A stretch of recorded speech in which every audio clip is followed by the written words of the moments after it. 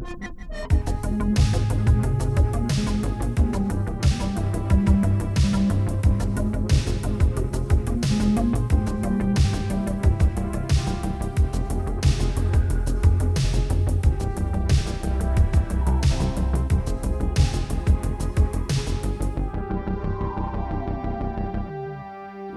to the Mind Virus Podcast.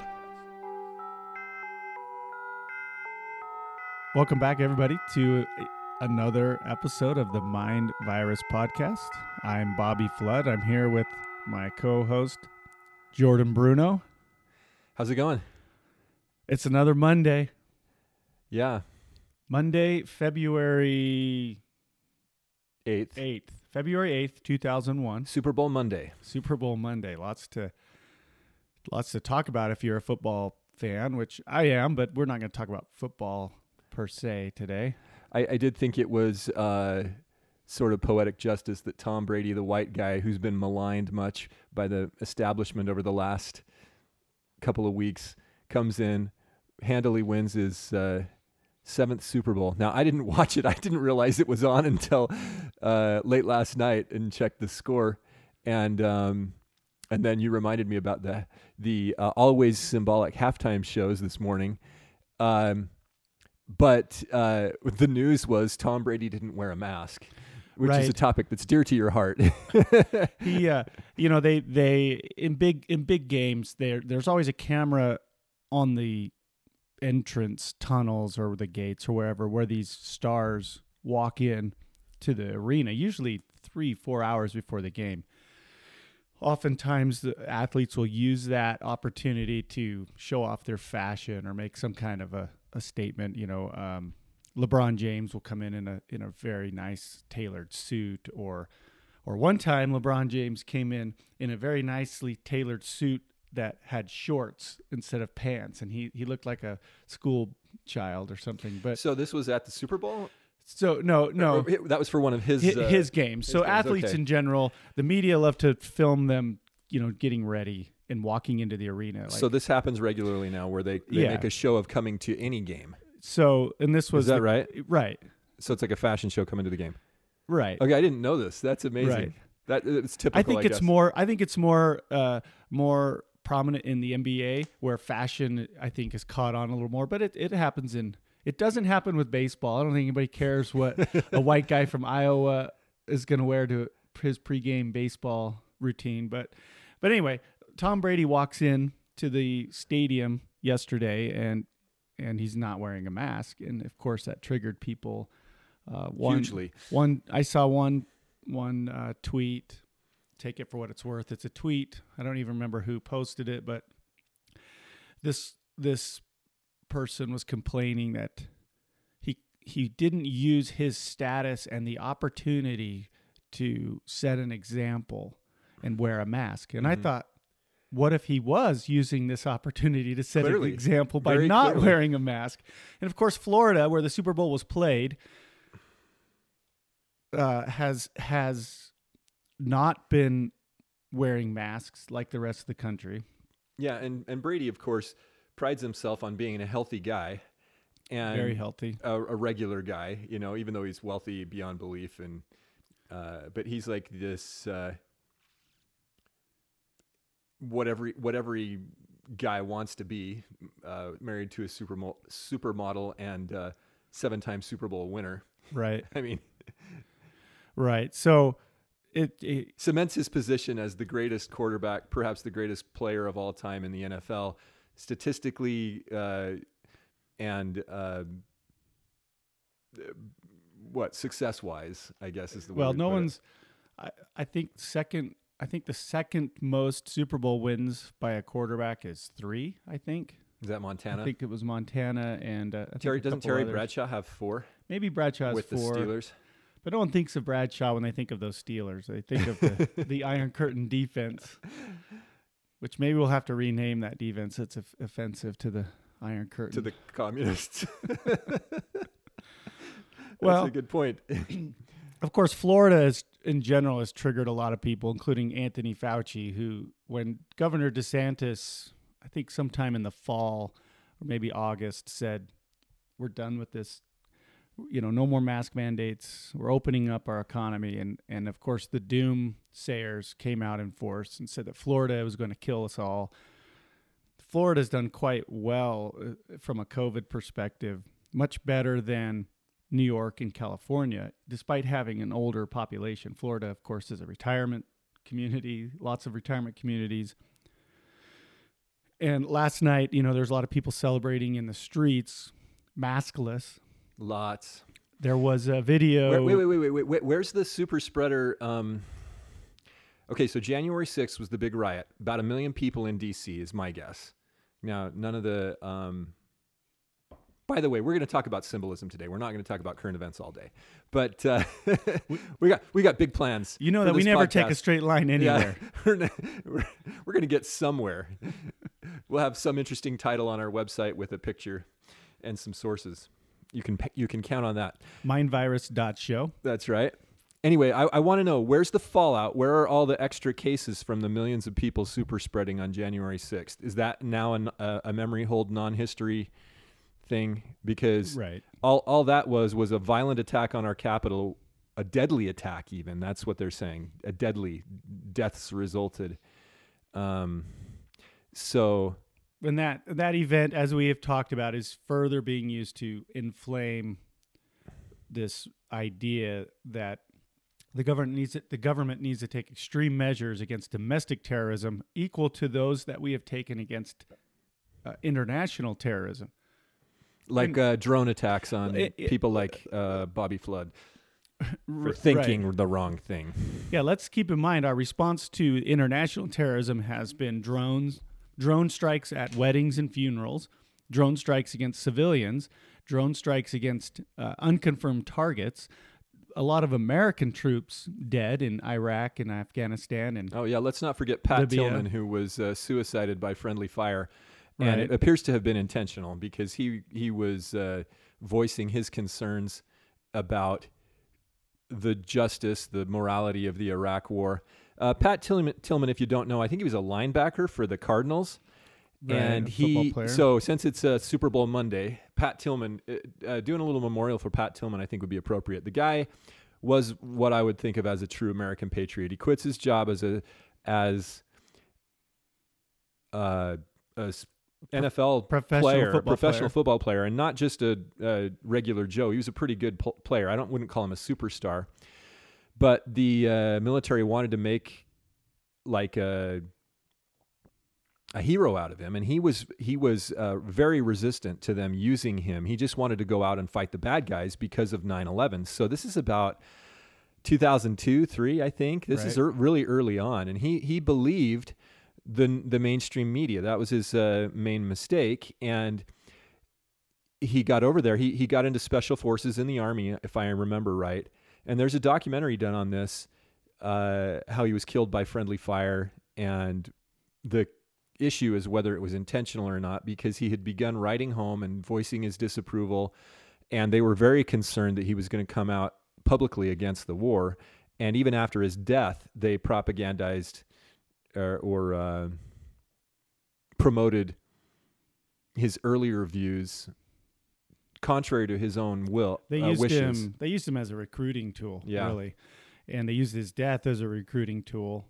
And it sheds some light on the long partnership that the NFL and the U.S. Armed Forces have had, to the point where the government, the Defense Department, actually pays the NFL money to promote the armed forces. And so you have these games where coaches are all in camouflage, military garb. You have the flyovers. Yeah. You have these appreciation nights and stuff. And keep in mind, the NFL makes money hand over fist. And they used to. Right. Before they got woke. And it'll be interesting in long term or the midterm, maybe in the next 4 to 5 years, to see if the sports leagues continue to make money hand over fist.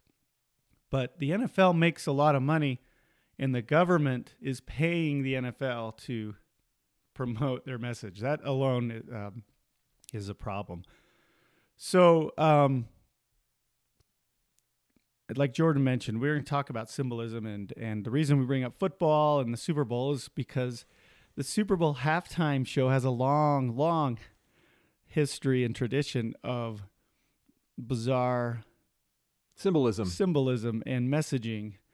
And yesterday was no different. I can't really remember right off the top of my head. We're totally just flying by the seat of our pants here in these podcasts. Someday, if you the listeners make this like a big podcast by spreading the word, maybe we'll put a little effort into it. Maybe do a little research, but okay. We actually do spend some time. 15 minutes before we were recording today, Jordan texted me and said, "Topic?" ? So, no, we have actually put in some effort. I hope that it's true. That is true. So, but we could put in more effort. Let's just say we don't have an enumerated list or outline of topics that we have to get to, and we are kind of going off the cuff here, trying to have a conversational discussion. But yeah, there's a lot of research that we could do, and Super Bowl halftime shows. The one I'm remembering is the Madonna one, and I can't remember how many years ago that was, but it was in an Egyptian setting, and there were. Just like last night, there were people that were masked, people whose humanity had been taken away, right? Because I guess there's a guy, what's the name of the guy? Is the guy's name Raymond James that did last night's halftime show? That's Is that the name of the point. stadium? That's the name of the stadium. And no wonder I'm not finding anything. The guy who did it last night is called The Weeknd. And this will reveal some of my pop culture knowledge that I'd never heard of. That's good because you're the pop culture specialist here. I guess he's super popular. I was also equally confused by the pregame musical anthem that preceded the national anthem was performed by someone called Her, H-E-R with periods, an acronym, H-E-R. And we need to look up what that stands for because I remember it being something interesting, but I'd never heard of Her either. But the Raymond James Stadium is the name of the stadium, and I found it odd that at the beginning of the Super Bowl halftime show, when everything is quite dark. Her name means having everything revealed. See, so these guys are a lot. They're into this esoteric symbolism, and they flaunt it. They'll make the Egyptian symbols, the eye in the triangle, all the time. And I've wondered, when you look into it, when you start to watch what they're doing, it's in a lot of cases very, very well informed. In my opinion, I consider myself a fairly well informed symbologist, in a way, not quite the level of, say, Dr. Langdon from the Da Vinci Code, right? who's the professor, the credentialed professor. But this is been a matter of a great deal of study for me. And okay, so Her means H.E.R. It's a lady named Gabriela Sarmiento Wilson. She's born in 1997, so she's in her 20s, and she's very popular. And Her stands for having everything revealed. And that's what they're doing in a lot of these music videos and like halftime shows, whatever. They're revealing things. And I don't know what to make. I'm not sure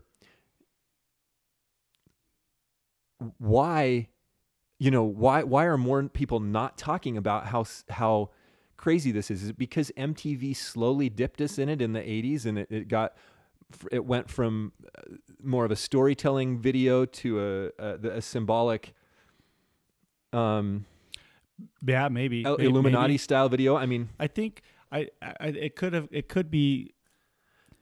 In some cases, I'm not sure if they're being really intentional, like they're trying to tell us something, or if they're just trying to pay homage to the music establishment, to the power structure, by saying, "Oh, we want to be Illuminati too. So here's a pyramid with an eye. Yeah, here's some a lot of that symbolism." Iconography has become just sort of popular, like motifs. Like, oh, that's cool. It adds mystery, and the kids love it because it's like, oh, it's dangerous. And it's probably that this woman, Her, she probably doesn't. I'm sure being in her early 20s, she can't know what she's really. She probably didn't even choose that name. Right. The question are who are her producers, who are her handlers. Right. And names like that, these show names like The Weeknd. Okay, here it is. Competing on Radio Disney, the next big thing. A lot of these people are related to Disney when they're kids. That's how they get their start. Disney brings up a lot of these, like Britney Spears. They groom them. Justin Timberlake. Yeah.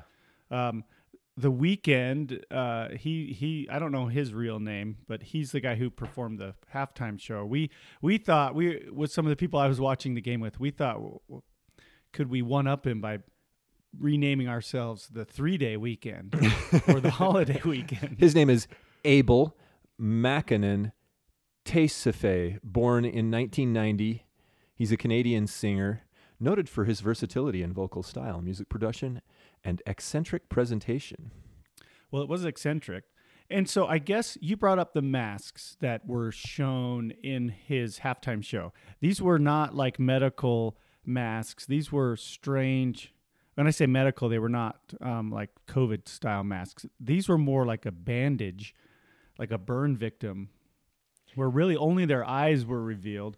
The rest of their head and face was covered in these white bandages, which imitates what he wore to some award show recently after he had some surgery on his face. Oh, Madonna was 2012, by the way. Okay. 2012. Important year because you had the London Olympics 2012. The London Olympics opening ceremony, which deserves its own deep dive. That deserves, yeah. Consider today's episode an introductory discussion. And probably more on topic of kind of what we want to make this podcast into. We got a little distracted early on. I won't say distracted. We're always distracted by current events. But current events were so prominent, important over the course of December, January, with some of the election stuff and COVID and other things. By the way, quick side note.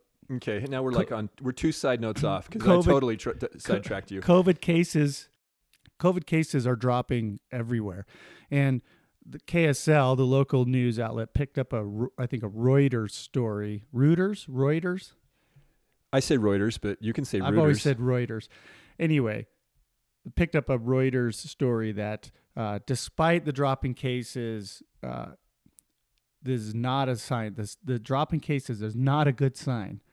And we shouldn't be optimistic about a drop in COVID cases. They compared it to being in the eye of the hurricane. So, what?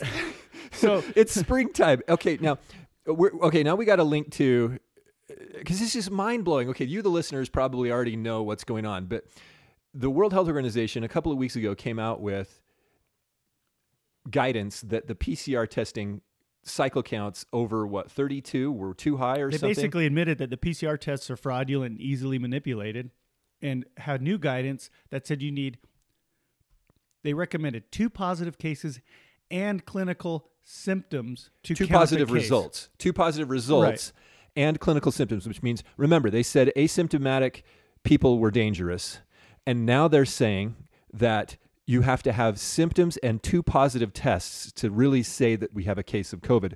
Do you not? That's a total reversal, Bobby. Total, like, right. and it's a complete and total contradiction to what they're still telling people to do, to isolate and wear masks. Well, and then the local propaganda outfit for COVID, the Utah Coronavirus Propaganda Twitter account, says that even if you've been vaccinated, you need to continue to socially distance, wear a mask, isolate, just the same old tap dance, regardless of your vaccination status, which to me is an admittance of 2 things. One, they're admitting that the vaccine doesn't work or that they don't know if it works. Well, that's the reason why they're releasing the PCR test guidance, because this is a bad cold. It's a right. worse than normal, like a once in a decade, once in every 2 decades type of a cold. That's the best I can tell after all the extensive research that I've personally done with the numbers, like brain damaging type of research. It appears there has been excess death, a lot of it caused by the state reaction. Most of it in the spring. Most of it last year. Most of it to old people who would normally be susceptible to a once in a two-decade type of or once in a decade type of a seasonal illness. But and it may very well have been invented in a lab in China, because I had it and I had the whole sense of smell and taste thing for 2 months. It seems to be the only sort of outlying symptom. The only consistent one. Like a lot of people will say, "Oh, I had this COVID toes thing or this heart hurt thing or whatever." And I have to remind people constantly that, hey, you're getting older. People are getting older. They have health conditions every year. Just because you felt this year doesn't mean it was COVID. And there's such a variety of symptoms people are coming up with. We can't say that correlation equals causation here. The second thing the point I wanted to make is that the PCR test changes coincide directly with the release of the vaccine. So and of course the election of Joe Biden. So it's possible here the selection. Yes, thank you. It's possible that there's a move here to try and attempt to say we beat the virus via these measures. Absolutely. The second thing that the Utah Coronavirus Task Force propaganda channel is admitting is that they are admitting that this is not going away anytime soon. These masks and social distancing, even with the drop in cases. Right. But they're also very quick to point out that vaccines are safe and effective. And I watched Hamlet, the Mel Gibson version, over the 5-day weekend, and she doth protest too much, methinks. Right. So, getting back to the weekend, the guy. Okay, we're back on track. So in this halftime show, and we'll get back onto we'll start at the beginning of the show, but we talked about the masks. He has these weird burn victim masks in his show. He wore the same outfit down to the shirt and tie and everything to a media appearance, an award show or something, wearing these bandages, these post-surgery bandages. Somehow he was doing this to make a statement. I don't know what the statement was. Like I said, I'd never heard of this guy. I'd never heard of her. I'm a little bit out of the loop, I guess. But let's start at the beginning of this Super Bowl production, which was full of a lot of social justice messaging. They created a fake Vince Lombardi who gave a speech, and they twisted that into being a racial justice, systemic racism speech that they put up against images of football players wearing helmets with people's names on the back of them, with nurses, masked up nurses crying and hugging each other. They took Vince Lombardi and they politicized Vince Lombardi, who is a great football coach and has been dead for many, many years, but he's rolling over in his grave. They created this deep fake version of him to made him look. If you didn't know who it was, you might think it was a real person. Now, in some of the shots, he looked pretty clearly CG, but some of them he didn't, and it was a really strange. So I didn't see that. That was the start. Yeah, it was before the game. And then after that, Joe Biden came on with Jill Biden, his wife, and this was also projected in the stadium. So this is like the Wizard of Oz. That's another thing we've seen recently in my family. The Wizard of Oz, if you remember, Dorothy and all the gang show up into the big court chamber, and he's projecting an image of his head with smoke and mirrors and things onto with fire and stuff like that. So is that the way that Biden came out?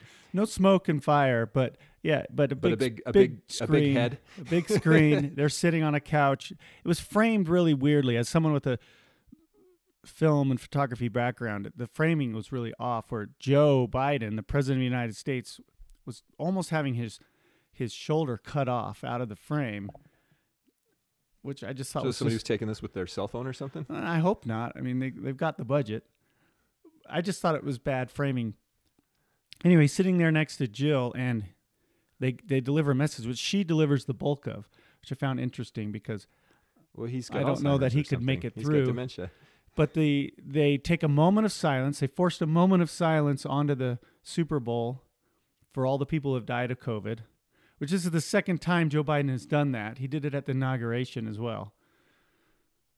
And then they tell everybody to get the vaccine and mask up. So it becomes a big pharmaceutical advertisement for Pfizer, for Moderna, for Johnson & Johnson.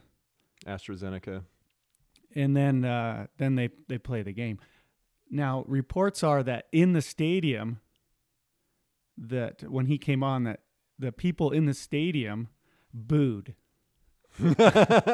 Which is interesting because if I understand correctly, the people in the stadium were first responders who were specifically invited to the game. It wasn't open to the public. There were 25,000-ish people, which is a big crowd for the COVID era. Yeah. And there were 30,000 cardboard cutouts that people... Did they have fake crowd noise? They probably did. But these 30,000 cutouts were available. You could purchase one for $100 and send your own image in. Oh. Had I known that, I might have sent in a message. You know, my image might have said something like, "Free the face." Or, I don't know. I don't think it'd be worth $100. And the chance of it showing up on television so that nil. You would send them a headshot and they would superimpose it on a dummy? Yeah, a cardboard flat cardboard cutout. Which have been common in these sports games this year. I don't know if you've seen those, but the NBA has them. Major League Baseball had them all summer long. Really kind of bizarre. And we've told people where we are. Do they put the NPC character? You should have put it like an NPC head. You remember the NPC meme with the orange man bad and then all the gray people? Right. Yeah, we got to make a note to link to that. That was a great I meme. went to a football game here in Utah. I went to a college football game, and they made us spread out. I think the stadium holds more than 65,000 people, and they had, I think, 6,000 or 7,000. But I was sitting next to a cardboard cutout of Steve Young. Steve Young was in NFL. in the seats. How many times was he in the seats? Like, did they have like 50? I don't know. I only saw the one. The funny thing was it was a picture of Steve Young in his 49ers uniform, like running, like it wasn't just a portrait. So he was like, so I sat next to Steve Young. Okay. At the football game. Anyway, we have gone down. Okay, so now we're talking about cutouts because we got into the start of the Super Bowl. Right. Which and then they Brady, played. I guess I had forgotten they had said this, but I guess what the song that Her played. That just sounds like I have bad grammar. Yeah, say that again. The song that Her played was maybe the Black national anthem. Do you remember that being a thing? That I don't know, but do you know her pronouns? Because Her goes by he. Wait a minute. Do you know the pronouns of the her? I don't. Okay, we've destroyed our language, or they're trying to destroy the language. So then there's the game. The commercials were blasé and boring and a lot of social justice, and we were told by Jeep to using Bruce Springsteen that we need to be united, and they show Bruce Springsteen praying in a church, which is probably something he's never done. And then they celebrate the reunited states of America, which I found a disturbing message because, again, it goes back to Joe Biden's inaugural speech that now that I'm here, we can be reunited. And as long as all of you go along with what I say, we won't crush your neck with this boot that we have on your neck. We'll keep the boot there, but as long as you hold still and behave, we won't crush your face and your neck with this boot. Anyway, halftime of the Super Bowl. And The Weeknd is the entertainer. If you haven't watched the halftime show, go look it up. It's on YouTube, of course. You know, this is going to be heavily promoted. The Pepsi halftime show. And take a look at it. So the halftime show begins with a dark screen, except for the name of the stadium lit up, which confused me because I didn't know who Raymond James was. Yeah, I thought that was the singer. I was Googling Raymond James lyrics. Raymond James, who sponsors the stadium. So it's Raymond James Stadium where the Tampa Bay Buccaneers play, which the Tampa Bay Buccaneers were the first team to ever play a Super Bowl in their home stadium, and they were the visitors. They had to wear their visitors' jerseys. Anyway, Raymond James is an investment bank type, Merrill Lynch type, Charles Schwab. Anyway, I learned that yesterday. Does that mean he's not a real person? I don't know who he is or who he was, but the screen is dark except for the name of the stadium, which from a show business standpoint really distracted me from the show because it was the only thing that you could see. Yeah, you're like, okay, we're looking at the Raymond James singer. That's Right. what I thought. So the screen is dark and there's some singing. It's religious type singing. It's like a choir. choir. It's a choir singing. And the darkness parts to create a column of light. Well, before this, an angelic type figure descends from the sky. A kind of an angelic robotic. And of course, we're going to link to a video. You can Right. Google this up or But DuckDuckGo it up. the symbolism is right off the bat. Yeah, So you it's- got somebody coming down. So you have a choir singing. The members of this choir are wearing choir gowns, and they have glowing eyes. They have demonic glowing Red eyes. This figure comes down out of the sky, and as he does so, a pillar of light opens, a column of light opens in the darkness. Behind in the stadium, like it's like the seats or the stadium parts, and there's this Right. hallway of light that opens up like a portal of light. And out of that light comes Raymond the James. Weekend. Raymond James. I thought it was Raymond James. I thought the same thing. But no, it's the Weekend. Okay. The Weekend. This is And like an episode of Who's on First. keep in mind here that none of us, we're not making any judgments on the Weekend and his character or anything like that. We don't know who he is. But we're talking about symbols here. And what you see. What you does see. the public see? What is that 100 million times 100 million eyes multiplied by whatever loss in viewership they had this year because of the wokeness? Right. So out from the light comes the Weekend dressed in a black tie, a black shirt, black pants, and a red suit coat. So the imagery right there, black and red. You have a chorus of demons singing this man's praises. And they're in white, They're in white. You but they're have very the- subdued. and you have the fallen angel who kind of, it's implied or maybe suggested that fallen angel is the Weekend, so because the angel kind of disappears into the light and out comes. Yeah, it's more like an singer. archetypal image because it's in some cases you'll see these artists will come down themselves. They'll be dropped in. I think Lady Gaga did that in Yeah. her Super Bowl. But in this case, he wasn't actually dropped in. He comes out of the portal of light. From a production standpoint, it was a pretty mellow show. It didn't have multiple artists, for one. It didn't have a whole bunch of different stages and settings. It was kind of low key, but still the symbolism was there. Were you going to look up some of the lyrics of the song? Yeah, well, there was the "I Can't Feel My Face When I'm With You" song. There were two songs I recognized, so I was kind of surprised because I was thinking this Raymond James guy, I've never heard of him, and That's but then because he's a financial advisor. Yeah, and then he does the "I Can't Feel My Face" song, and so I recognized that. And then there was the last song, which is titled "Blinding Lights."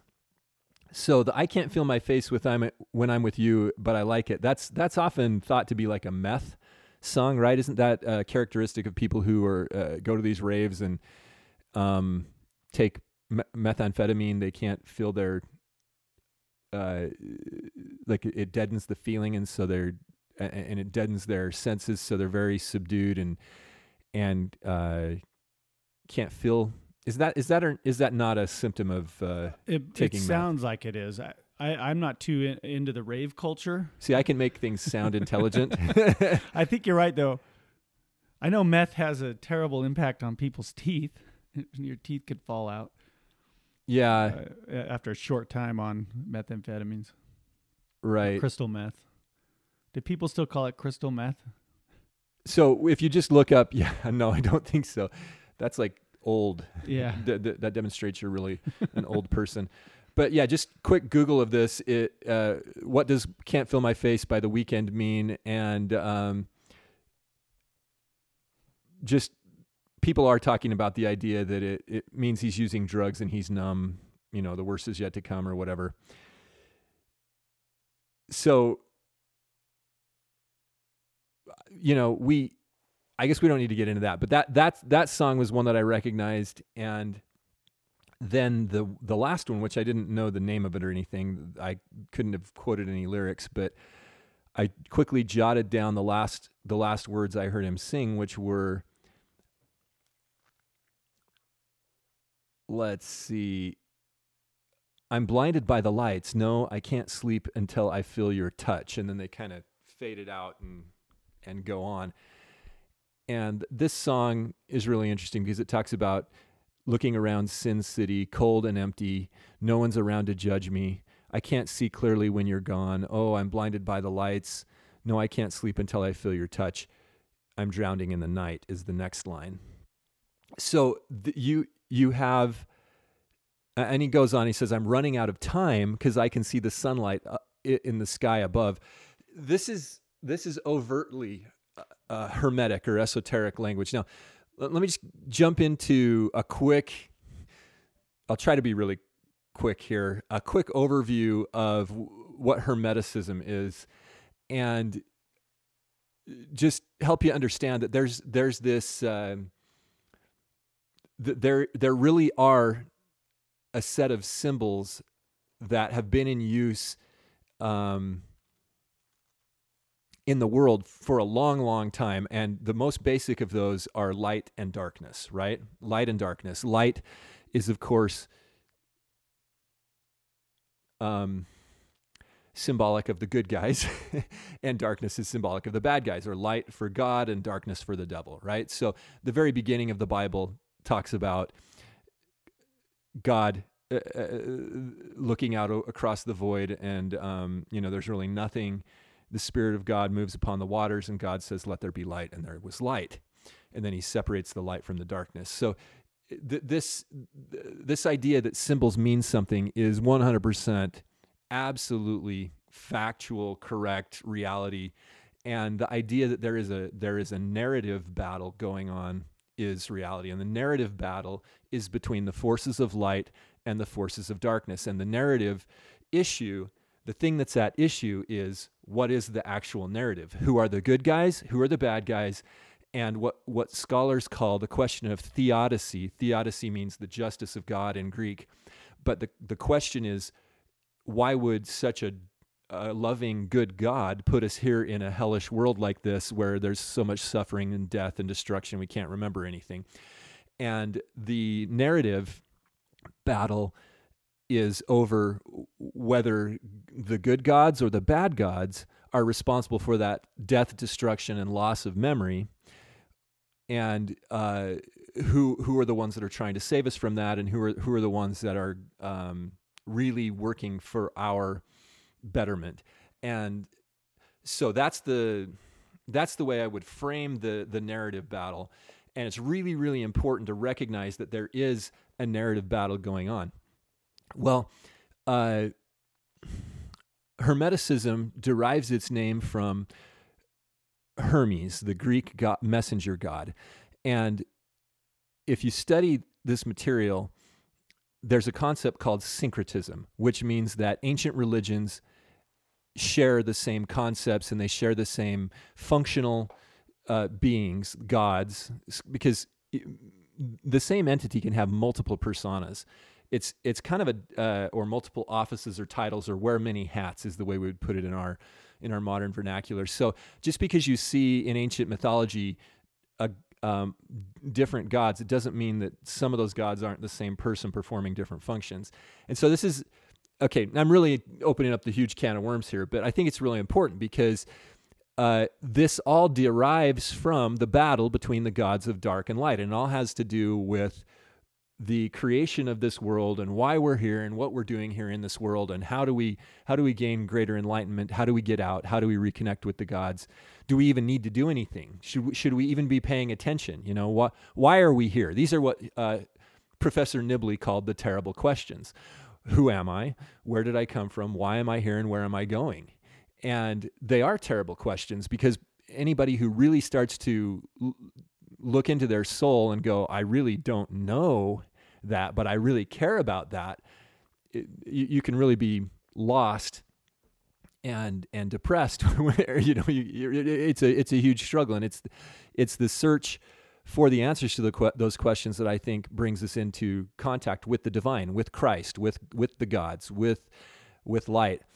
And so anyway, the point is that since time immemorial, since the very beginning, there have been these myths, these rituals, these societal-wide stories, these narratives that are very similar throughout the world. And there are a lot of prominent scholars from about the end of the 19th century to the mid-20th century, like Nibley. Another one is Joseph Campbell. Another guy's name is Mircea Eliade. There's a guy named Fraser that wrote a book called The Golden Bough. These guys wrote about comparative mythology because they realized that all of these stories come from a similar root, and they usually trace them back to the Egyptian mythology when it really comes down to it. But Hermes, the Greek messenger god, he shows up in all these cultures, and he shows up by different names, but he has the same function. So we can think of him as the same person. He, in Roman mythology, is Mercury. Okay? In Egyptian mythology, they called him Thoth, or that could be pronounced Tehuti, if you pronounce all of the letters in there. So he's often talked of as Thoth because that's how we'd pronounce Thoth in modern English. Yeah. So but in the Hebrew pantheon, in the Hebrew system, cosmology, Thoth is Enoch. That's an important concept because there is a book of Enoch, and it's actually referenced in the Bible. And Hugh Nibley wrote a lot about it. The point of the Book of Enoch is it discusses the issue of theodicy, and it attributes all of the problems in this world to the watching angels who followed the devil, a guy named Azazel, and they caused this creation to be thrown out of whack. It's a little bit different than the Adam and Eve story, where Eve, the woman, takes a bite of the apple, and they do something, and they cause the world to fall. Well, let me cite your mind back to the Super Bowl halftime show when, right before The Weeknd comes out, Raymond James, as I like to call him, there's a falling angel, a descending angel. This angel comes down and then just kind of goes away. But that's your starting point. It's like, oh, you're in a fallen world. And the opening up of the light portal is a direct reference to the Tree of Life, what Mormon esoterics might call the Kai Ivanresh light tunnel. These are the fiery conduits that connect the world. You see this they connect the worlds of the cosmos or the worlds of progression, as Joseph Smith might call them. And you see this in the Norse mythology and in the Avengers movies. It's called the Bifrost. It's that rainbow bridge upon which the Asgardians travel from world to world. And Thor, who is syncretous in Norse mythology with the Egyptian Horus. See, Thor is a derivative of Hor, Hor, which is a shortened name for Horus in Egypt. He's the Christ, the heavenly Christ figure. He explains it to his girlfriend Jane in the first movie. She's got all these worlds in her notebook, and he connects them. And he says, "These are the branches of the tree Yggdrasil, the tree of the world. This is how my father explained it to me." And the Bifrost connects them. And so what they do is they walk into a spherical chamber with a man named Heimdall, who is the cherubim with the flaming sword. He literally plunges a flaming sword into this mechanism of light, and it creates these channels of light everywhere in this rainbow bridge. And it's, of course, the rainbow bridge is symbolic of light. It is light. It's just showing you all the colors of light, and then they transit the cosmos through these the light branches of the tree of life, the tree Yggdrasil. And so what I'm trying to point out here is that it's all syncretist. There's these similarities between these religions because they all come from this battle over narrative, where the early good guys, the priests, the followers of the great gods, had set forth the narrative in their temple ceremonies, and they're trying to explain, hey, here's what you guys are caught up in, and you're going to encounter the light and the darkness, and these are the different personalities you're going to encounter. So Hermes is the Greek version of Thoth, and Thoth is the Egyptian version of Enoch, and Enoch is the guy who defeats Azazel and the watching angels who corrupted the creation at the time of the flood. And you all remember the story of Enoch and his city being lifted up to the sky, and then the destruction at the time of Noah. Anyway, he defeats these guys who had corrupted the world, who had caused it to fall. And he also is responsible for having brought the temple knowledge to mankind, or in fact, in the book of Enoch, he's responsible for bringing all of the important sciences to mankind. Whereas the watching angels, they brought it out of season, and they corrupted the knowledge and used it for their own personal gain. Enoch brings it in the appropriate manner, and he teaches mankind in an enlightened way. So Enoch, or Thoth in Egypt, is represented by Hermes. And so therefore, in the Renaissance, at the time of the Medici family, this is the 1400s, there was a guy named Ficino who was being sponsored by the Medicis. And he runs into this Corpus Hermeticum that had survived in the Byzantine Empire, the Ottoman Empire. It was the Arabs that had kind of kept this alive, and also found some of it in the Greek later. He translates this Corpus Hermeticum, which is essentially the works of one guy they called Hermes Trismegistus, Hermes 3 times great. And he, of course, is Thoth or Enoch, and so he's a good guy, and he brings this higher knowledge to mankind. And so they were very interested in understanding what this all the material related to this godly character. And so it gets the name Hermeticum, or Hermeticism, gets attached to the study of this material related to Hermes, and it's all very esoteric, very symbolic, very allegorical material relating to the narrative of why you're here, who's involved in the battle, and what's going on with the different forces, what the cosmos really looks like, what that unseen world looks like, that those of us that are recognize that we are spiritual beings, we contemplate this, we wonder about it, it's mysterious to us.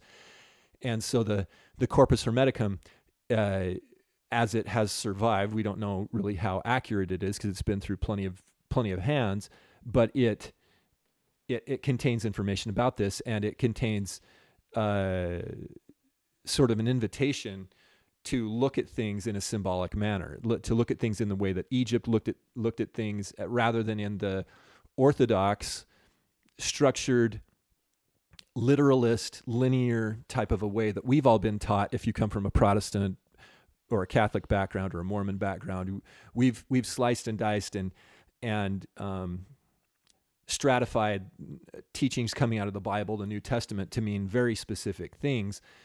And we really limited ourselves. We've limited our minds because we basically teach each other that we know everything about it, and that the only thing you're supposed to do is follow a checklist. We kind of talked about this last week when we were talking about sin and repentance, or hamartia and metanoia. And I had to put a little note on the website because I made a comment about smoking and drinking and youthful indiscretions. And then I went on to talk about lying, cheating, stealing, and adultery, and said, if you do that stuff, you're evil. Don't be evil. You can stop. Well, I have to qualify those comments because, the checklist I certainly didn't mean to say that if you smoke and drink that you're evil, or that if you've lied that you're evil.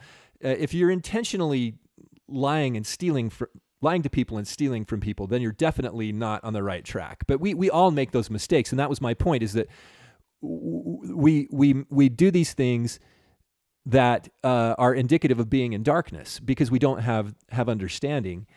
And that doesn't make us evil. That just means we've missed the mark, especially the things, that don't cross the really big lines. I think things like adultery, when you've made an agreement with someone, that's a big line to cross, and you shouldn't do that.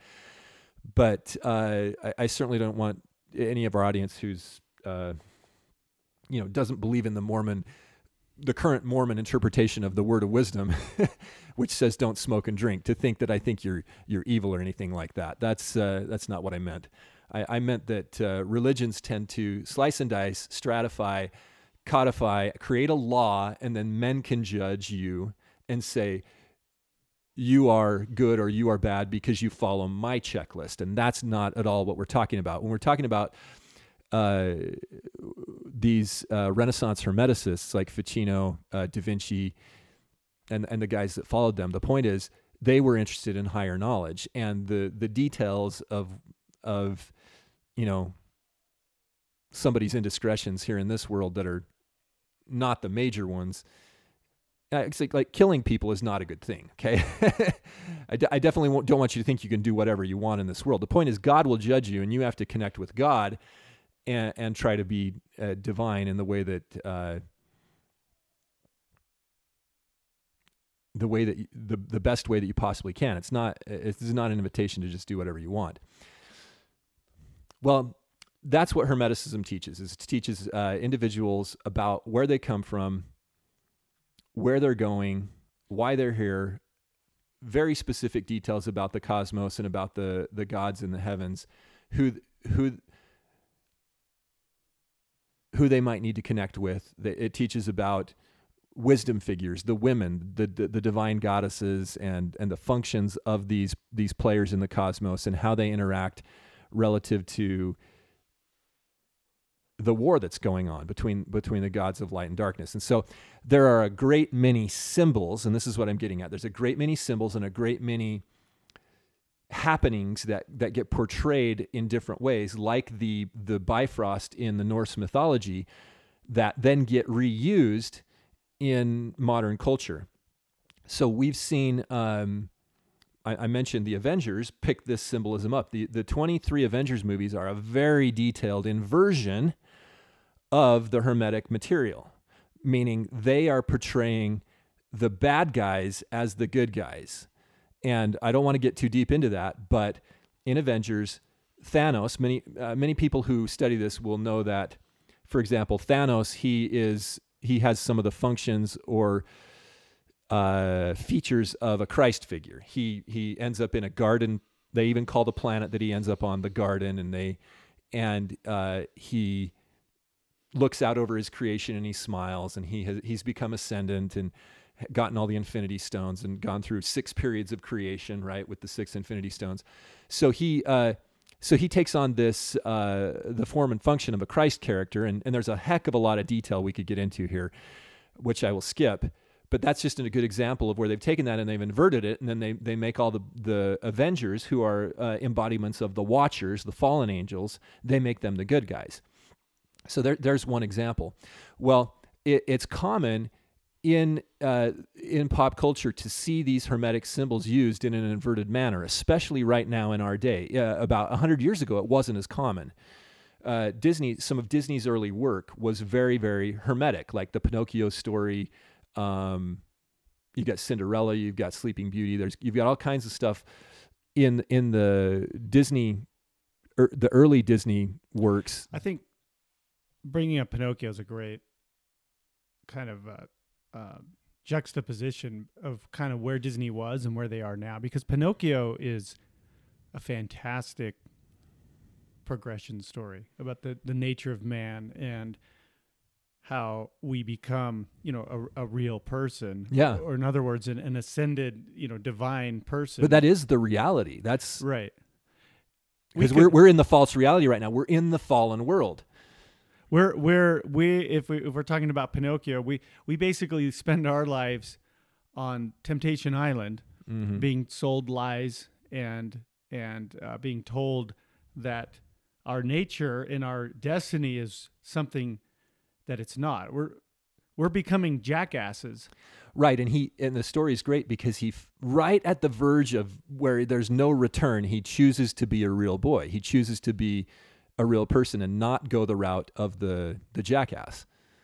We should have a whole episode on Pinocchio. It's one of my favorites, and there's so much symbolism and allegory in Pinocchio.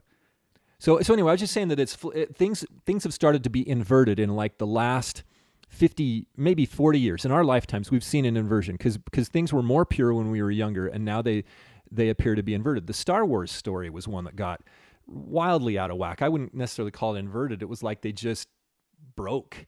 Like we're in our efforts to be woke, in our efforts to show certain people that we don't like the old story, we're going to just screw all this stuff up. And so they really blew it because the whole Rey story misses so many of the right the things that resonate with people in the hero's journey that it's just not a good story. Rey has no journey.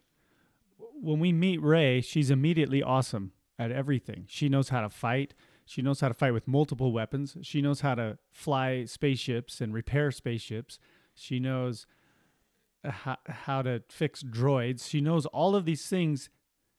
Being a young, outcast on some outcast planet, how did she learn all of these things? Who taught her these things? Right. So if we were to compare the new Star Wars stuff, the Force Awakens stuff, with say a feast.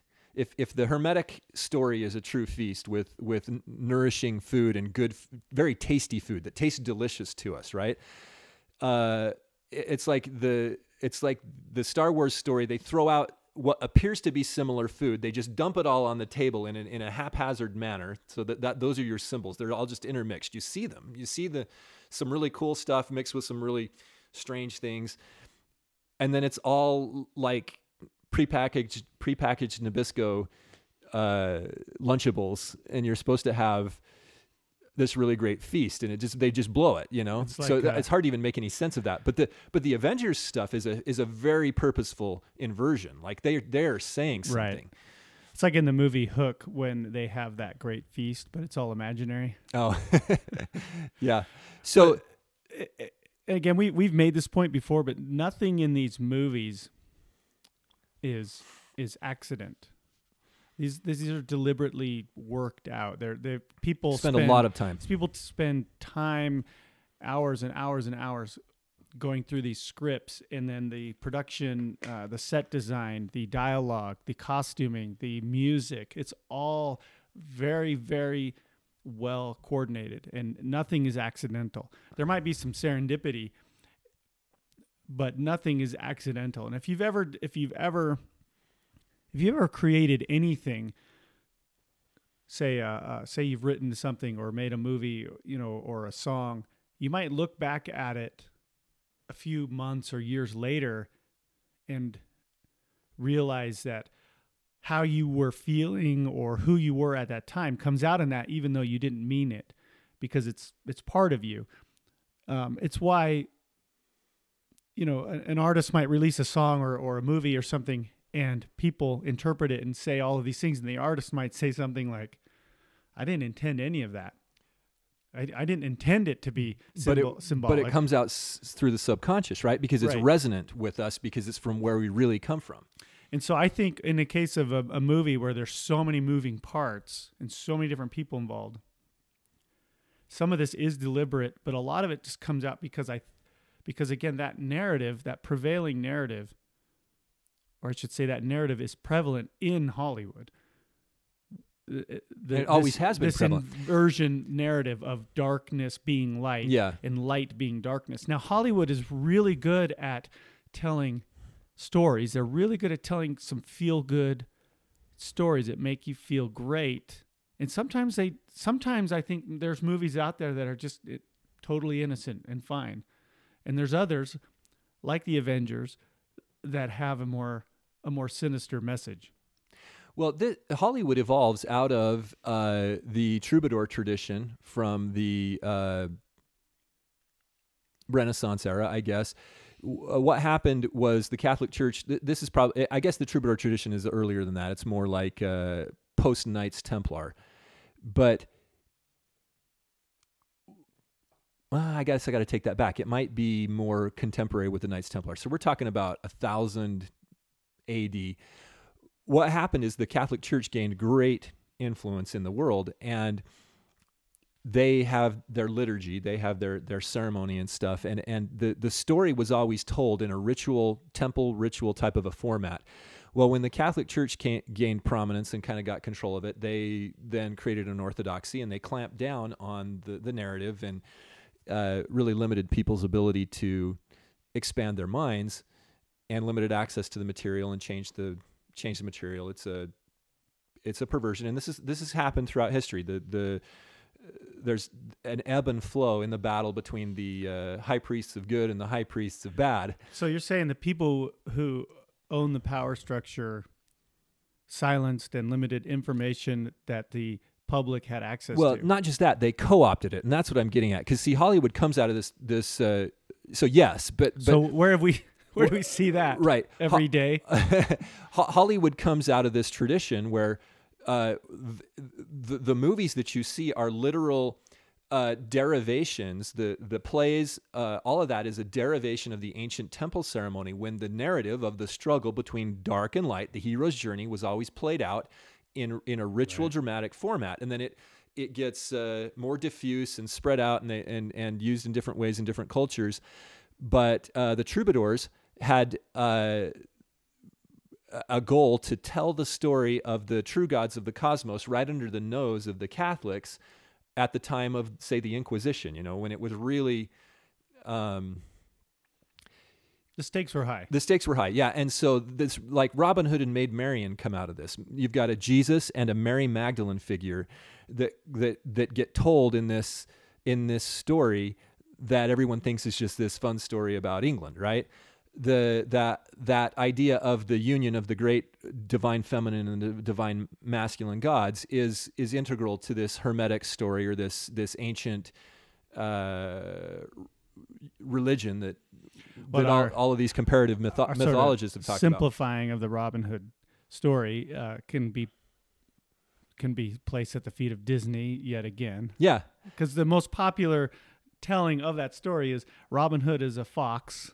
Yeah, they've made everybody animal characters, and they've made it song and dance, and it's great. It's fine. It's fun. And Prince John is a snake. No, it's not. Is John a snake? Yeah, he is. Yeah, but and Richard's a lion. Richard is a lion because they want to portray him as noble and fierce and brave. Yeah, and John's a snake. And that's very, very much related to the Sheriff of Nottingham. I think is a big fat rat. Yeah, but the snake is intentional because that's of course related to the Jewish Garden of Eden story where the serpent is beguiling Eve. Yeah, but. So here we see the symbols, and the fox is smart. The fox is wisdom. You have a wisdom and a truth character. Because divine wisdom is generally associated with femininity. If you don't believe me, go read Proverbs, where it refers to wisdom as a feminine characteristic. She is greater than fine rubies. She is a tree of life. Proverbs chapter 8. And the masculine is truth or knowledge. Right. So those two in the foxes is very appropriate. Right. So here, let me quick. I know I've once again I've gone way too far, giving a lot of explanation. This is it's important because it lays a foundation for why. Because a lot of times when you say things like, "Oh, the Super Bowl halftime show is symbolic of this, this, and this," people roll their eyes. They roll their eyes at you. They literally don't want to talk about it. It's just a show. It's just a music. Mm-hmm. Oh, the London, and they just do this for shock value. Ceremony was just a brief history of England. Right, and I can't understand how people are always telling me it's just shock value. It's shock value. They do this to shock you. Sure. No, that's what hypnotists do. They shock you, and then they induct into your mind. They inject into your mind something they want to tell you after they've shocked you. So what are they trying to tell us? Okay, well, before we do that, I got to make the connection here between the Renaissance to our modern day, because you've got Hollywood as a derivation of the telling of the story, and we've talked about how Disney used to tell the story right, and there's a reason why all these great hero's journey stories are told, and the people love them, because they are resonant. They do resonate with who we are inside. That's everybody connects with that, because that's the story of the cosmos. It's the true story that there is light and darkness, and there is a hero, or you are the hero. Each one of us is this hero on a journey, and in the process, we have to learn. We have to level up like we're in a video game or something. We have to ultimately fight. We fight little battles along the way, and we have to fight the big battle with the big bad guy, the big bad boss guy. By the way, movie recommendation, Boss Level is a total Hermetic story. Have you seen Boss Level? I haven't. Okay, new movie that's just come out, and it's about video games and Hermetic progression. Okay, It's I'm like all over that one. Yeah, it's really, really pretty good. Anyway, If Disney made Pinocchio today, he would have been a woman. He would have stayed, or maybe no gender, but he would have stayed on the island, become a jackass, and we would be told that Jackasses are good. there is nobility in becoming a jackass who lives a life of debauchery. Right, and we're using the word jackass because this is a family program. Literally. This is a donkey. You all know that in Pinocchio he becomes a donkey. That's another term for a donkey is a jackass. Right. Okay. So back to the Renaissance. But that itself is a symbolic thing in the film too. Yes, for sure. Becoming a 100%. braying jackass. Yeah. And meaning these young men that go onto that island, they have their divine nature, their humanity stripped away from them, and they trade it for pleasure, for food and drink and games and fun, and they're deceived by these con men who lure them onto the island with promises of wealth and fortune and fame and a good time. It's the eat, drink, and be merry. Those young men lose their humanity, and in doing so, they forfeit their divine inheritance. Pinocchio is able to recognize that with the help of the cricket. Right, and they literally have What's a his Jonah, Jiminy Cricket. Jiminy Cricket. They literally have a Jonah inside the whale episode. Right. And by overcoming the fallen world, Pinocchio not only reclaims his humanity, but achieves his true nature, which is to be a real boy. Of course, it's far more important and more symbolic than that. He becomes a divine. He recognizes his divine potential. His divine potential, Yeah. and lays claim to that divine inheritance. Yeah. Which is, again, why this... And who in the end does it is the woman, the fairy woman. Right. I forget her name. The wisdom figure. And again, this is why I've been harping so much on masks. Masks remove our humanity. And that's exactly what you see in the Super Bowl halftime show. So we'll get to that in just a second. The connection I want to make. Let's make this connection. This connection is that out of the Renaissance evolves a concept of an Illuminatus, the Illuminati. And originally, the idea in Italian of an Illuminati or an Illuminatus is that this is an enlightened person. This is a good thing, like a magus, the magi, the magicians are. It's not some sort of a dark. I don't want to use the word occult because occult just means hidden, but it's not some sort of a dark, devilish type of a thing to have greater knowledge and be able to perform what people consider to be magic, or to be illuminated and be called an Illuminatus or one of the Illuminati. So the idea of the Illuminati early on was that this is a good group of people who have greater light and knowledge. And that's what we're all supposed to seek. We're all supposed to be like Pinocchio and recognize we're on the path to being a jackass and turn around and recognize our divine potential. And the way that the divine potential is recognized is through the acquisition of wisdom and knowledge.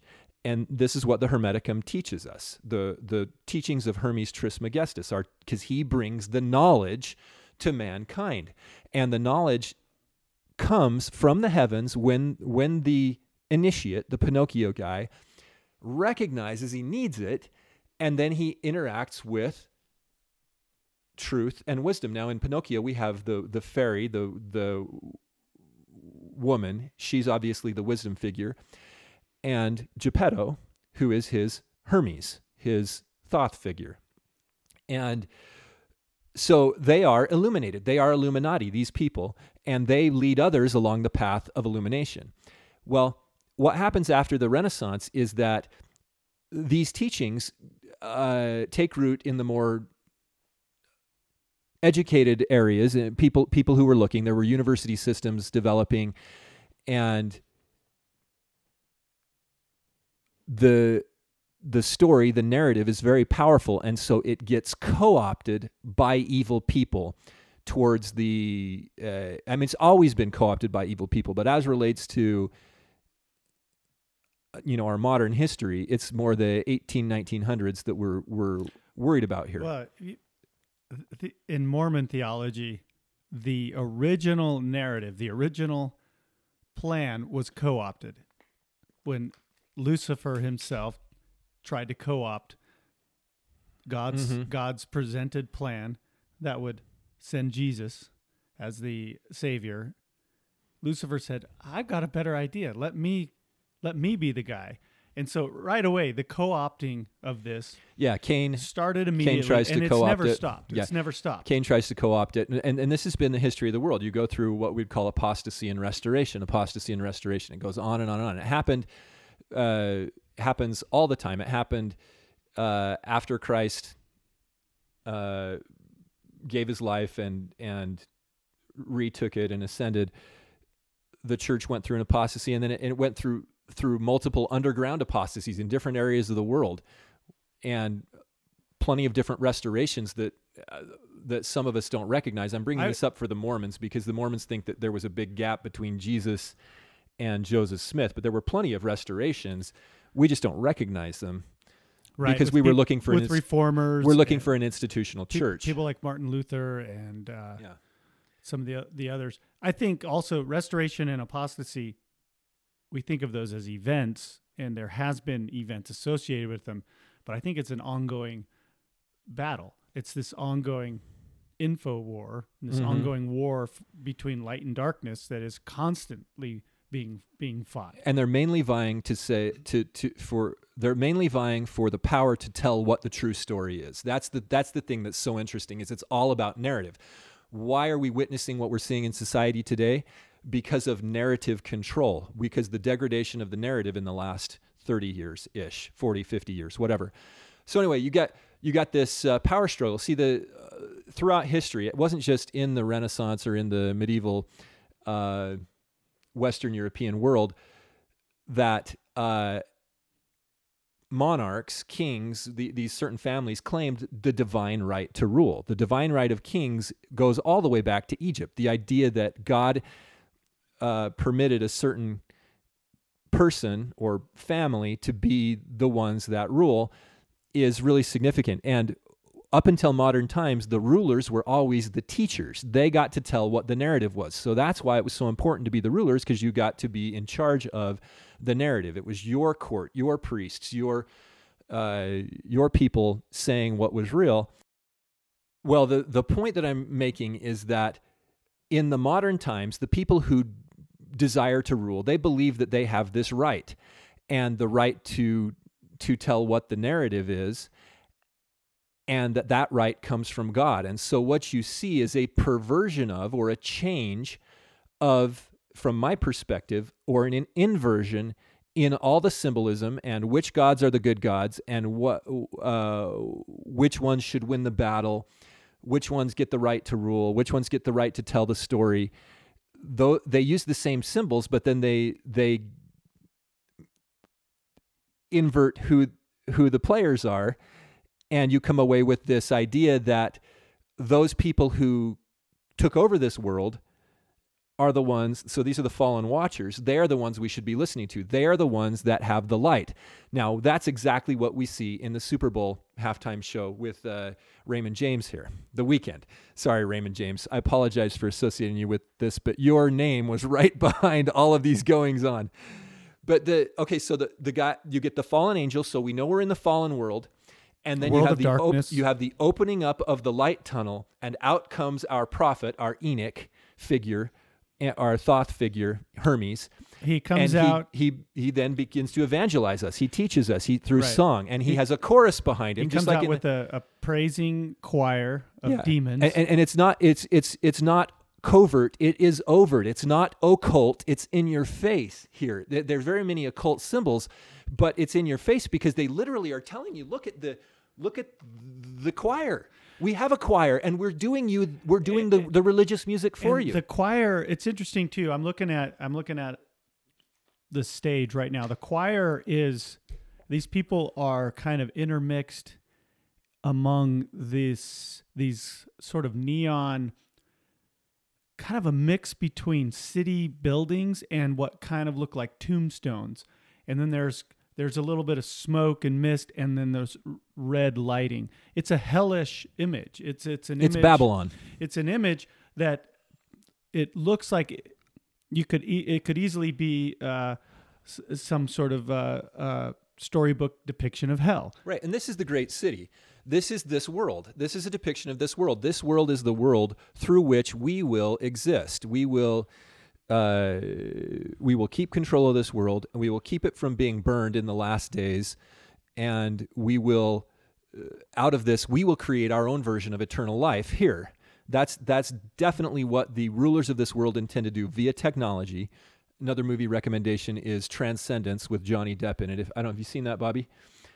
I have not. I'm a little behind on my movies. Okay, well, I got lots of movie recommendations, but the point is there is this idea that we are going to, via our own technology, thwart the plan of God, and we will live forever in our world, this world that we've co-opted. And so that's what you're seeing behind him, is you have the chorus, which is very reminiscent of a Catholic choir or a Protestant choir or the Greek chorus literally in the plays. they're wearing traditional choir robes that you would see in a church choir. Okay, but the chorus, the reason the Greek plays had a chorus is because it is emblematic of the concourses of angels. Dante sees these when he enters paradise. He enters paradise in the book Paradiso, and he sees the 9 rings of heaven, and there are concourses, circular concourses of all the angels, and of course we know the angels are praising God and singing and whatnot. So this is the angelic choir. Start learning about this. You don't have to take my word for it, but take my word for it. This is very clear and intentional. There's no doubt what they're trying to say here, and it links directly back to the inhabitants of the real world, the heavens, the one that we were involved in before we came here, before we fell, like the angel comes down. And you get this messenger coming out of the light tunnel. So he clearly comes from light or the purported higher realms or wherever he comes from. What's interesting is he comes from below. It's not a pillar above, but it's in between Babylon. So there's maybe even an inversion there. But they have the red eyes and the white robes. To put it is just plain, the satanic hellish imagery is overt in this production. Right. This is very Matrix-esque. It is, we are the machine, and we have the right to rule you. We have the divine right. We have the higher ground. We are going to not only instruct you, but suck the life out of you, the energy out of you. And that of course, has been happening quite literally over the last year with these COVID restrictions that are, I think, that are just spiritually and emotionally ruining people. Right. So these people that put these restrictions on us, and also are the ones that are linked to the producers of, say, example, the Weeknd's halftime show here. They believe they own us as if we were cattle. That is part of their part of the perversion of the narrative. You remember, if you're Christian, that Christ claims to be the good shepherd. And what are we? His sheep. It's a flock metaphor, And if there is a good shepherd, there are clearly other shepherds out there, perhaps bad shepherds. Right. And so they believe they have the right to use us as a herd. That's another metaphor for the machines farming the humans like batteries in the movie The Matrix. It's the same thing. One thing that allows the modern Illuminati to be so successful is that the people don't have a good concept of the abstract symbolic. If this is new to you, I hope that it's interesting to you, because you need to wake up to all the symbols that are around you and recognize that that's the world you live in. It's a very symbolic world, and the symbols are everywhere, and they have a great deal of power because of the subconscious or spiritual link to the real world. We're witnessing something that's been happening or in progress for a long time, but I think we're witnessing I won't even say culmination, because I think it hasn't culminated, but a big overt milestone in the redefinition of God to be the state. We talked about this last week. Right. The power structure here in this world is God. Right. Now. Not just the state as in the government, but those who are in control of the state, of the media, of information, of education, of medication, of all of these different things. All the Asians? All the Asians, not the Asians. All the nations is what they presume to control. And we're witnessing, we're living through this to where even in little ways, you see people turning this into their own religion. We've seen it with COVID and masks and the way people talk about belief in science and belief in the scientists as if they are high priests. Well, they're being turned into high priests. That's how they're being portrayed to us as priestly knowledge distributors. As Thoths, as Hermes, right. as Enoch figures. And the true messengers are being censored. They're being silenced. They're being ignored. They're being mocked. If it's interesting, if you're LDS, and if you're not LDS, I don't mind telling you this because I don't think it's a secret. But in the Mormon temple ceremony, it goes through a creation sequence first, and then you get Adam and Eve in the garden. And remember, we've talked about this before. You're supposed to, if you're going through as an initiate, you consider yourself an Adam, and the woman considers herself an Eve if it's a woman that's going through the initiation. But so Adam and Eve watch the creation, they end up in the garden, and then they get kicked out of the garden, they end up in the lone and dreary world, and their goal there is to reconnect with the gods that they were connected to in the garden. And the first thing that Adam does is he builds an altar and offers prayer, and the first person to appear to him, the first heavenly messenger to come, is Satan. And in the older version of the temple movie, there's a preacher that comes to him that works for Satan. And part of the struggle here is for him to discern and recognize he needs to find, quote unquote, true messengers. Right. The whole point of that is the process of finding true messengers in a world full of false prophets and false messengers. Very convincing false ones. And nothing's changed. That was true anciently. Right. It's true today in 2021. It's probably even, I'm not going to say it's more true, but it's more and more difficult. It's more in our face. Find the true messengers in our day and age. So in this halftime show, amongst the cityscape / gravestone hellscape, there are words. There are words that are written vertically and lit up. And the words are, you've got them written down, Jordan. Yeah, I was watching this morning, and one of the camera angles was really interesting, but it seemed to have the words, like if you look at the words head on, it's not like they make a lot of sense. They seem random. They seem a little random, but and some of the words, like they're supposed to be signs. You know, like if you're in a big city, they're supposed to be reminiscent of signs and advertisements, and they're mostly written vertical. And some of them don't necessarily say exactly what I'm about to tell you. However, when viewed from a certain perspective that they really focused on at one point in the thing, they say this. They say, touch, you alone long enough. And that's interesting. Right. The idea of you being alone is totally relevant right now, but it's also relevant because of coronavirus isolation, but it's also relevant to the fact that that's where Adam and Eve find themselves in what they call the lone and dreary world. At least in the Mormon temple ceremony, they call it the lone and dreary world. But that's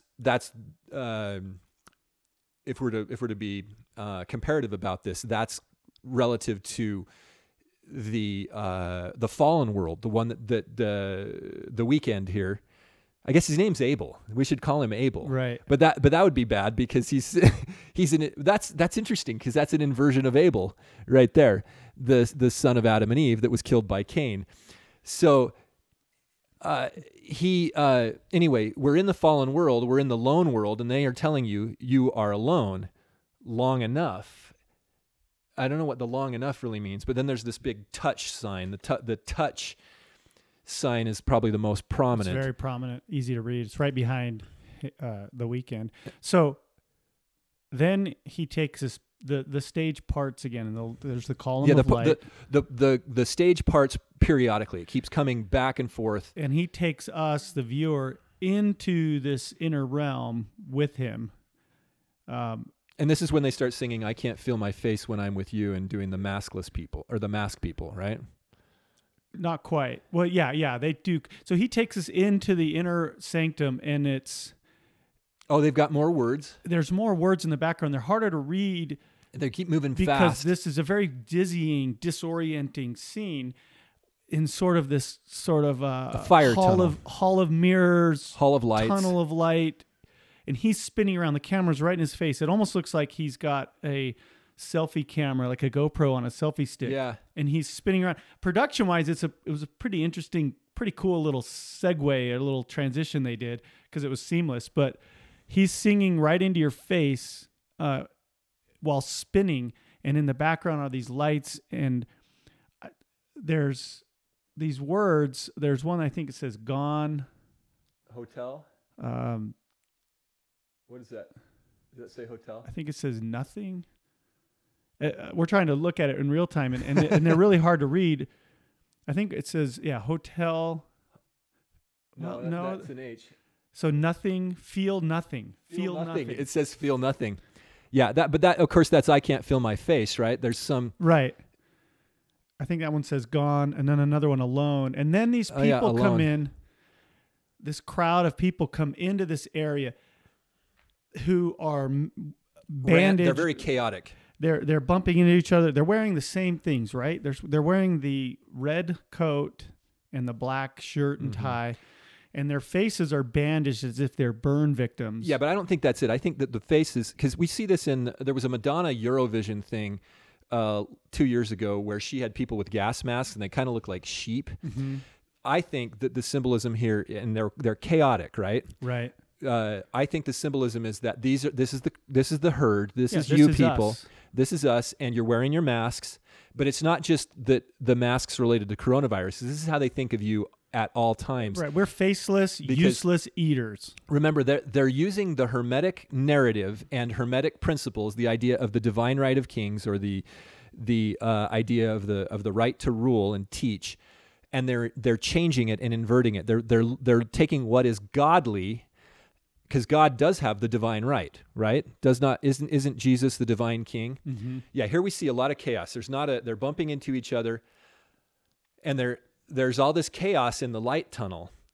And when they get out on the field, there is order. They have an orderly dance. So this is right there in the light tunnel, the weekend, right in the center of all this chaos, he calls them to order, and they all snap to attention. Oh, okay. So I'm looking at this thinking, okay, this is us. This is the herd, the dirty masses who, when given the truth, when allowed into the inner sanctum, don't understand it or rebel against it, who kick against the pricks. Mm-hmm. And at his command, everyone's in order. Mm-hmm. That's right. And this is order out of chaos. This is what they believe they get to do with the herd here in the world. Now, God in the Hermetic tradition and in the Joseph Smithian world, God creates order out of chaos or out of unorganized matter. And that's okay. You know, the whole point about ex nihilo creation is a big argument between traditional Christians and Mormons. This idea that the world wasn't created out of nothing. And most Mormons assume that we're talking about physical matter here, but we're not. We're talking about the mind. We're talking about the essence of man and the progression of man, the divinity of man, and I mean man and women. But the idea is that God creates order out of chaotic material or out of chaotic intelligence, and he organizes and he brings us up to his level, which is very ordered and very powerful. And the modern Illuminati, the people who presume to rule us, they believe it's their job to, in this world, in the fallen world, that they get to take and make order out of the chaos in this world, which is us, right? Which was the faceless, masked people there. And they end up out on the field dancing in order. Before he goes onto the field, the Weeknd is again. And then you got a Tower of Babel singing right into our face, and he's ascended. He's no longer on the stage. He's up at the top, looking.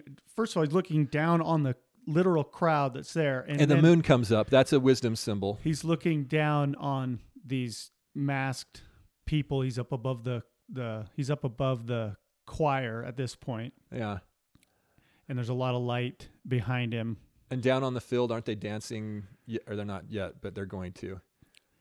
And then, they end up on the field dancing, all these masked figures in, choreographed dance. Very, very synchronized. But my point is that they'll go so far. They believe they get to create order out of chaos, and the powers that be in this world, and they've messaged this in a lot of places, in a lot of movies. In particular, Avengers Captain America Winter Soldier specifically talks about them having the right to create order out of chaos by fomenting chaos to impose their orders. So they literally, see, this is where they depart from the godly side of things. God does not create the chaos. He organizes chaotic entities or intelligences, but they literally cause the chaos so that they can create their new order.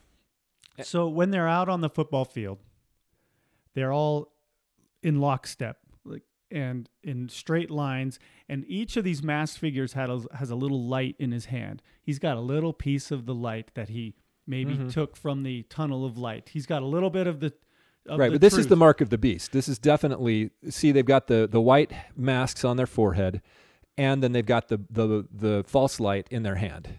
And they're all dressed like the Weeknd is, but of course his face isn't covered.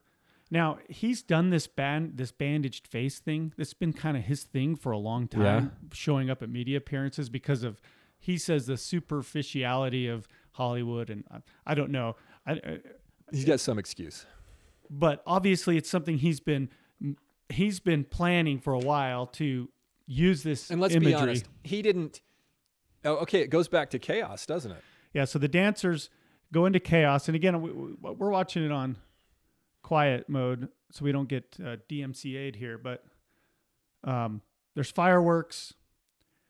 There's more celebration. It's more of a celebratory chaos, I think. Okay, so it wasn't a... And then they're back in order. The point, though, here is that and I'm just going to say it how I see it, the satanic figure, the Luciferian figure, is controlling these people and making sure that they obey and conform to whatever he is dictating that they do. So he says dance, they dance. And of course, it's all choreographed. The idea here is that you are not an individual. You are not a human being with your own sovereign intellect, your own ambitions, your own ideas, your own ideals. You are a part of the herd. You are meant to be controlled by your betters. And just like Joe Biden said in his inauguration speech, as long as you do what we say and as long as you conform, we will have unity.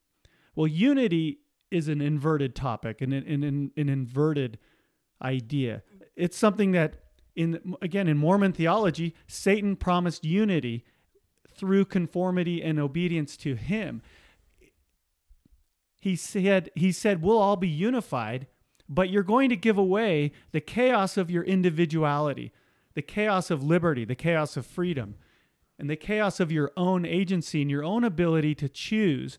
You'll all be jackasses, but you'll all be equal jackasses, and no one will ascend to the divine, because if someone ascends to the divine, that means somebody may not, because of our own agency and our own the nature of our lives and the nature of this mortal existence, where some people are going to fail, some people are going to make bad choices, some people are going to be deceived. And so the idea here is listen to the new religion, listen to the new deities, and we will all be the same faceless masses doing the same song and dance. That's what I saw out of this Super Bowl halftime show. That's pretty good. I mean, I think in the future we can discuss some of the nuances between what you're talking about relative to the it's the Mormon cosmology. It's called in scholarly circles, you'd call it a titanomachy or a theomachy, where it's the war in heaven is what you're talking about. Sure. And I think there's some interesting nuances you might enjoy from the Hermetic tradition relative to Lucifer, Satan, and the fall, and some of his motivations. But in a nutshell, yeah, we're talking about conformity here, and the bad guys, the people who don't actually have the true right to rule, they are inflicting that conformity upon us. And the one thing I wanted to point out is that the Weeknd here, Abel, he may have some,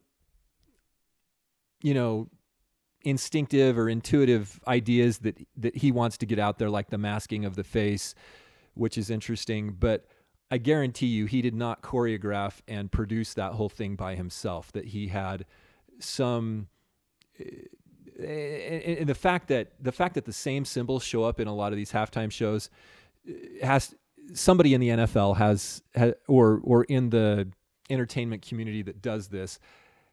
It's like they're handed the script, like, okay, here, you're going to do a halftime show, but you have to hit these points. They know that a lot of eyeballs are going to be on these things. And so these types of things, halftime shows, the opening ceremonies of the Olympics. Madonna's ended with the world on fire, and then it said world peace. So she had an order out of chaos type of a thing. That was 2012. And 2012 was an important year. But they're all in different ways talking around the same ideas, and it's all about getting their narrative out there, trying to set the story straight, or set the story, at least frame it in the way that they want it to be framed. And I think a big part of that narrative is to make sure that you do not feel like an individual with your own value and your own personal hero's journey. They want to eliminate that and make sure that we all feel like cattle being prodded along without any. Not just that we feel like that, but that we behave that way. That we behave that way. That we throw away our divine heritage of agency. And again, it brings me back to my this drum that I keep beating. Like we are wearing, when we wear a mask, whether you think it's for virus safety or not, when you wear a mask, you are admitting that they have this proper authority over you, because these mask mandates are coming from governments, they're coming from nations, they're coming from the high priests of this new religion, and you are saying what they tell you you're saying is that you care about your fellow neighbors and your friends, and that you're taking care of each other. My mask protects you, your mask protects me. That is a lie. It is a medical and scientific lie. It is also an emotional lie and a spiritual lie. There's no protection in these. What you're doing is admitting that they have proper the right to tell you what to think over your life. And so when you wear that mask, you're going along with the lie. Don't go along with the lie. Now, of course, the mask is just the tip of the iceberg with all of this. But it's a very visual, symbolic tip of the iceberg. Yeah, tip of the iceberg. We're going to link to an article here that talks about a quote by a guy named William Casey, who was the CIA director from 1981 to 1987. He says, "We'll know our disinformation program is complete when everything the American public believes is false." Now, I've seen That's that a quote disputed before. quote, but Yeah. there's a lot of contextual evidence supporting the fact that that is actually true. And the article that I've got here is really good. I'll link to. Well, and ask yourself if there is a disinformation campaign going on. And the answer is unequivocally yes. Right. Obviously, there is. It's about conformity versus agency. A lot of people believe that if you just conform to what the institutions are telling you, then you're choosing the better part. And that's you're conforming to these restrictions, and that therefore is godly. And that's not necessarily the case. The idea is that truth or knowledge, truth and wisdom shall set you free. And this is very much scriptural. We could spend all day in the next week supporting the fact that it's knowledge that saves a man, it's truth that saves a man, wisdom that saves a man, and that it's the voluntary acceptance via our agency of truth, not being forced into it like what's happening with these masked people, these faceless people on the field, where they're sort of hypnotized or conducted by the Pied Piper into this conformity, which is a false inversion of godliness. It's an inversion of godliness. It's not even a false counterfeit. It's literally the opposite. It's the opposite of it. The idea is that in order to become something, nobody becomes it without choosing to become it and without paying the price. And that's what's so terrible about the Rey story in Star Wars, is she doesn't have to pay the price. She doesn't have to fight the fight. She doesn't have to go on the journey, and she just automatically is a Jedi. And she doesn't even really choose it. She just automatically is. And so right. Luke, through a series of choices and difficult dilemmas, and through a diligent training and study, he becomes a Jedi the way that a person voluntarily chooses to accept light and knowledge from the higher beings, from the true messengers. Even Luke, who goes through all that process, Yoda still gets impatient and criticizes him because Luke tries to shortcut the process, and he pays the price for doing so. He loses his hand. He feels like he has to go fight Vader too soon, and that's part of the story. Everybody ends up fighting the adversary on the wrong terms. I think, Jordan, we should continue this topic next week. I think we'll be talking about this a lot, because the idea of narrative control is the main issue here. If you know who you are, or if you have an inkling about who you are, you behave differently. And if the people thought, if they understood the players, if they understood who was who in the